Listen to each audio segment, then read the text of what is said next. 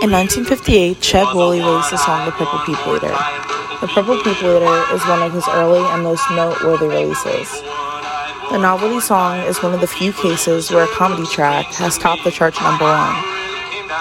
This was Wooley's only Hot 100 hit. The track also has appeared in its very own Disney film of the same name, where a young boy plays the song and accidentally summons the Purple People Eater.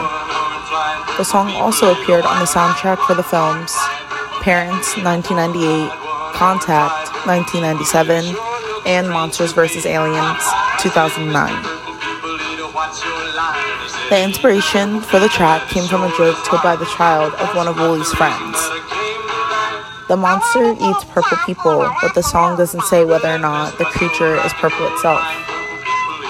The Purple People Eater's voice is a sped-up recording that has been compared to Mike Sam's 1957 Pinky and Perky, as well as the Chipmunk song, which was released in 1958 as well by the Alvin and the Chipmunks, who later went on to do a cover of the novelty track for their 1998 album that was titled The A-Files Alien Songs.